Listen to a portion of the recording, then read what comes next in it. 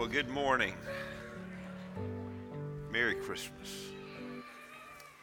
This is wonderful worship, isn't it? This is what we should do on Christmas morning. We ought to just do this every Christmas morning, whether it's on Sunday or not. Amen. Hey, thank you for being in church today. Thank you for the worship that you have given to our Lord this morning. You know, I read a poll recently, said 84% of Americans believe that we have not understood the real meaning of Christmas. 84%. Christmas begins with Christ.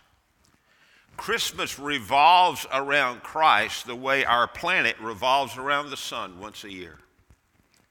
Here's the question we've got to address on this special day. How can our families experience Christmas in a very real way in light of what's happening in our world today?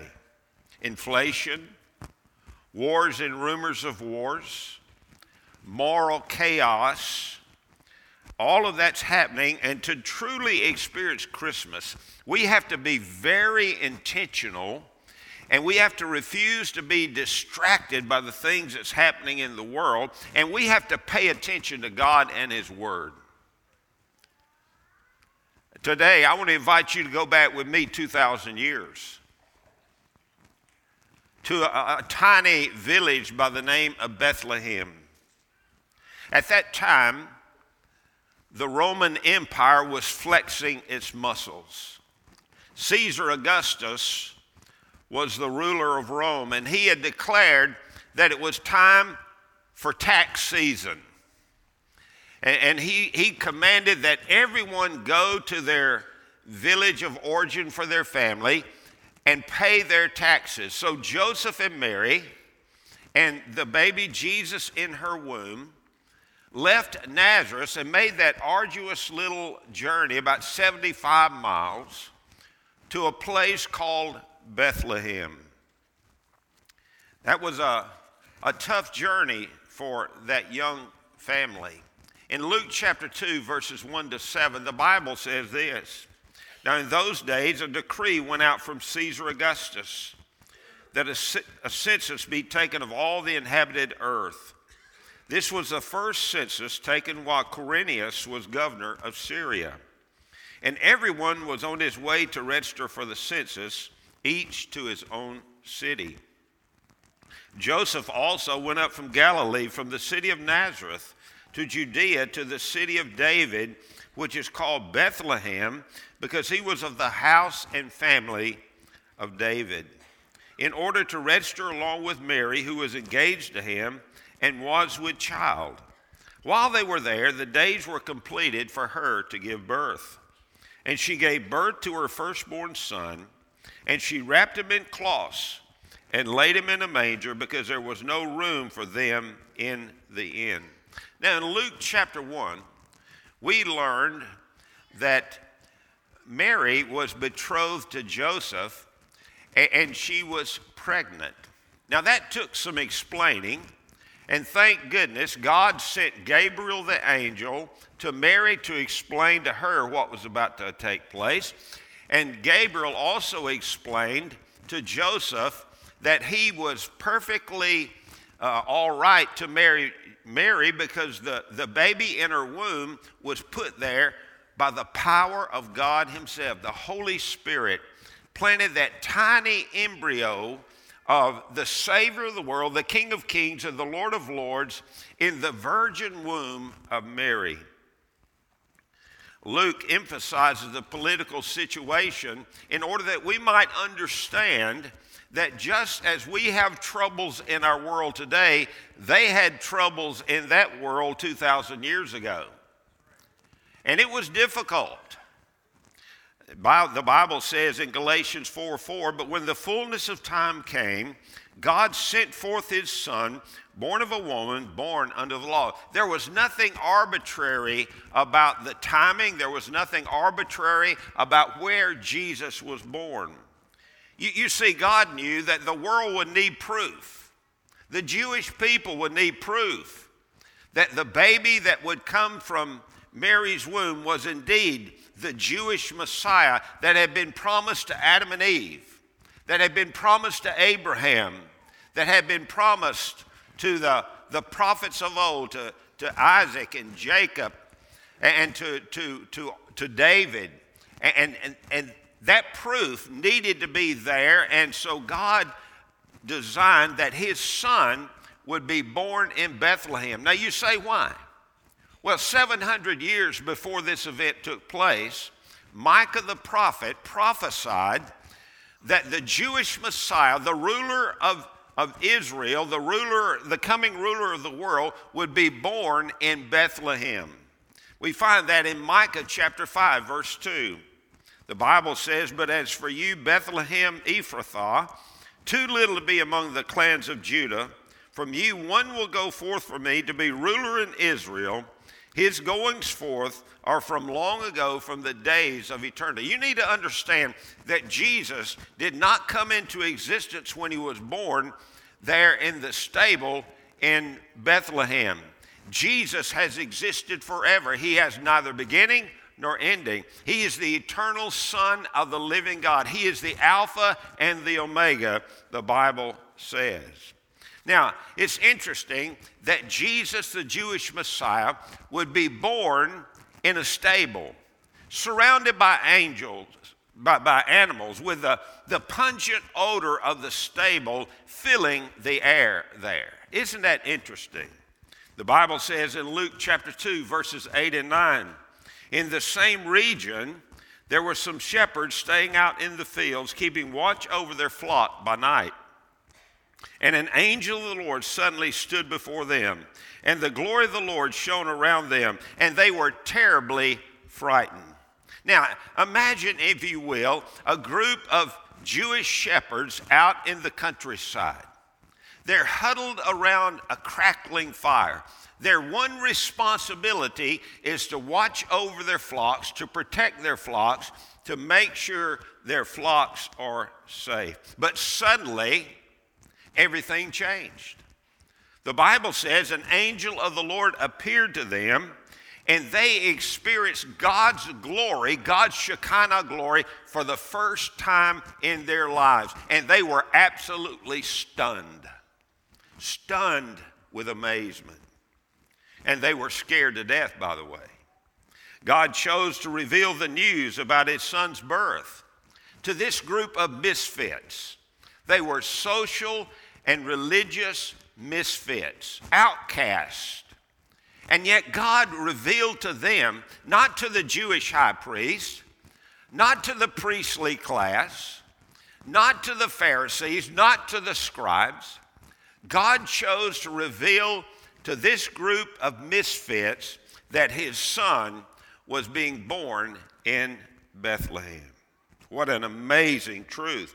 The Bible says in Luke chapter 2, verse 10, "But the angel said to them, 'Do not be afraid, for behold, I bring you good news of great joy, which shall be for all the people.'" It was good news. It was great joy, and it was for all the people. It was for the misfits. It was for the religious class. It was for those who were rich and those who were poor. It was for those who were criminals, and it was for those who had never committed a crime in their life. It was good news, great joy for all the people. It's for every ethnicity. It's for every person in the world. The fact that God would send his son to be God with us. The Bible says in Luke chapter 2, verses 11 and 12, "For today," now here's what the angel said to the shepherds, "For today in the city of David there has been born for you a Savior who is Christ the Lord. This will be a sign for you. You will find a baby wrapped in cloths and lying in a manger." Now, you might say this is a message of, it's a Christmas message in 3 words. The first word is Savior. The angel said he's the Savior of the world. The Bible says that no one can be saved except through Jesus. He is the one mediator between God and man. Jesus would grow up and say this. He said, I am the way, the truth, and the life. No man comes to the Father but through me. What an amazing word it is, Savior. And then the second word is Christ. Christ, it means the anointed one. It means the ruler of the Jews, the ruler of the world.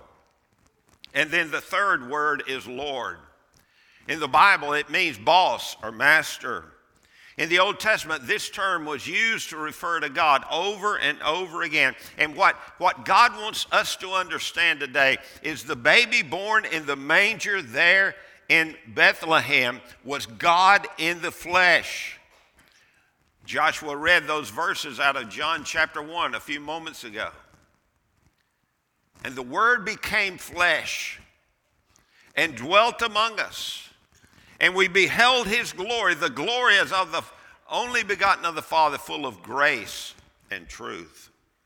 He alone was blessed with supreme power and authority. Well, when he grew up, he would speak to the storm and say, hush, be still, and the storm would instantly stop. He would speak to the thief on the cross, and he would say to him, today you will be with me in paradise. And I tell you, that very day, that thief was with Jesus in paradise. That's the authority and power that's associated with this word, Lord. Then in Luke chapter 2, verses 13 and 14, the Bible says this, and suddenly there appeared with the angel a multitude of the heavenly host, praising God and saying, glory to God in the highest, and on earth peace among men with whom he is pleased. First there was one angel, and then all of a sudden the night sky was drenched in the glory of God, and angels filled the heavens, and they were praising God in the highest. Can you imagine the impact that must have had on these poor shepherds? My goodness. They must have felt as if they had 1 foot in time and 1 foot in eternity. In Luke chapter 2, verses 15 through 19, the story continues. When the angels had gone away from them into heaven, the shepherds began saying to one another, let us go straight to Bethlehem then, and see this thing which has happened, which the Lord has made known to us. So they came in a hurry and found their way to Mary and Joseph and the baby as he lay in the manger. And when they had seen this, they made known the statement which had been told them about this child. And all who heard it wondered at the things which were told them by the shepherds. But Mary treasured all these things, pondering them in her heart. Now, these shepherds were men of action. When they got the message from the angel and they saw the night sky over Judea drenched in glory, they didn't have a long discussion about what they needed to do. They were men of action. They didn't sleep on it. You know what they did? They immediately got together and they said, we're going to Bethlehem. And they went to Bethlehem. Now, they didn't have a star to guide them like the wise men would 2 years later, but they had the word of Gabriel. And Gabriel said, you're not going to find the baby, the Savior, the Lord, and the King. You're not going to find him in the lap of luxury there in Jerusalem. You're not going to find him in the lap of luxury there in Rome. You're going to find him in a stable. You're going to find him surrounded by animals. And you're going to find him wrapped in swaddling clothes and lying in a manger, a feed trough that Joseph the carpenter must have reworked to be a bassinet for the Son of the living God. Luke 2:20 tells us, the shepherds went back glorifying and praising God for all they had heard and seen, just as had been told them. Can you imagine the moment that these shepherds found this particular stable, and they walked into the stable and they saw Joseph and Mary, and they saw the baby Jesus wrapped in swaddling clothes lying in a feed trough. Can you imagine when they went to Joseph and Mary and said, let me tell you what we heard. We saw an angel.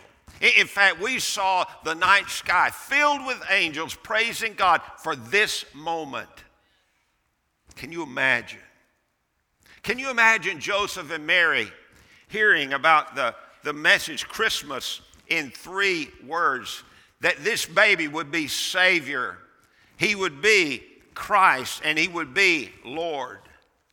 Oh, Mary heard that. She pondered those things in her heart, and she must have pondered them for a long time. I think we can all agree. These shepherds experienced Christmas the way God expects us to experience Christmas. They experienced the real thing. But I want you to know something today. You and I can experience Christmas too, but we have to be very intentional, as I said at the beginning. Now, how did they experience? Well, they trusted the Lord, just like Zacharias and Elizabeth did. They obeyed the Lord just the way Joseph did. And they served the Lord just the way Mary did. And we learn here in our text today, especially in verse 20, that they worship the Lord. They worship the Lord. They praise God. And we can do the same thing in our families today. Isn't it interesting that New Year's follows Christmas? You see, the Savior has come. The Lord has come. The Anointed One has come. And because He came, because He is God with us, we can have a new start. We can have a new hope for a new year that's coming next week. That's the power of Jesus. Hey, last week,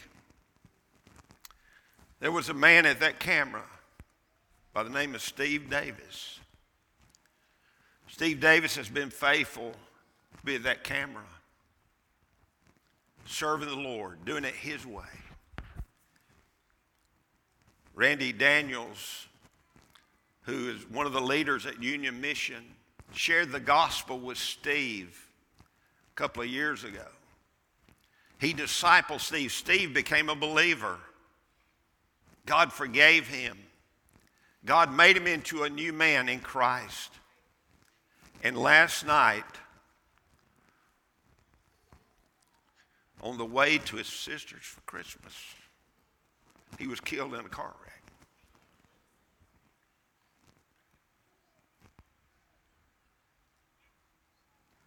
You know, we hear these 3 words all the time: Savior, Christ, Lord. But I need to ask you a question. Is Jesus your Savior? Is He? Is Jesus your Lord? Is Jesus your Anointed One, your King? Is He your King? I praise God that Jesus was all that and more to Steve. He's with Jesus in heaven today. Not because he was good, not because he was religious, but because he trusted the Lord. He obeyed the Lord. He served the Lord, and he worshiped the Lord. Hey, if you're in this room today and you're not sure where you stand with Jesus, I want to encourage you to take one of the Connect cards out of the rack in front of you. And I want to encourage you to take that card and fill it out. Give us your information. You can check a box like this: I want to explore Christianity. Or you can check a box like this: I want to become a Christian. I want to believe in Jesus. I want Jesus to be my Savior. I want Jesus to be my King. I want Jesus to be my Lord. Now let me tell you now, the Bible says our life is like a vapor.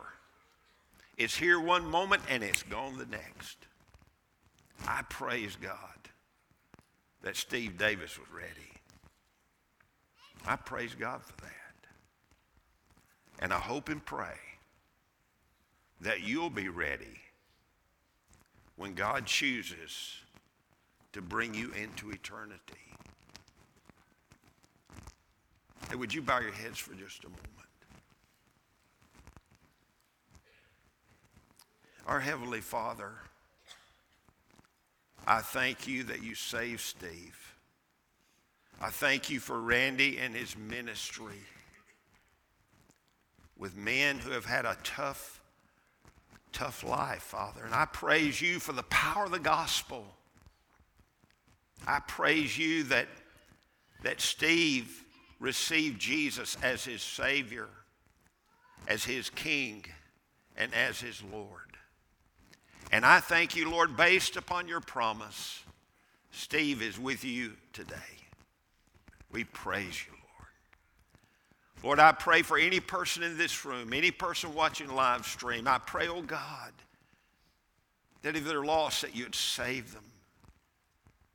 Lord, we love you. We thank you, Lord Jesus, that you are God with us in the difficulties of life, in the disappointments of life. You're with us. And I pray, Lord, that you would be with Steve's family.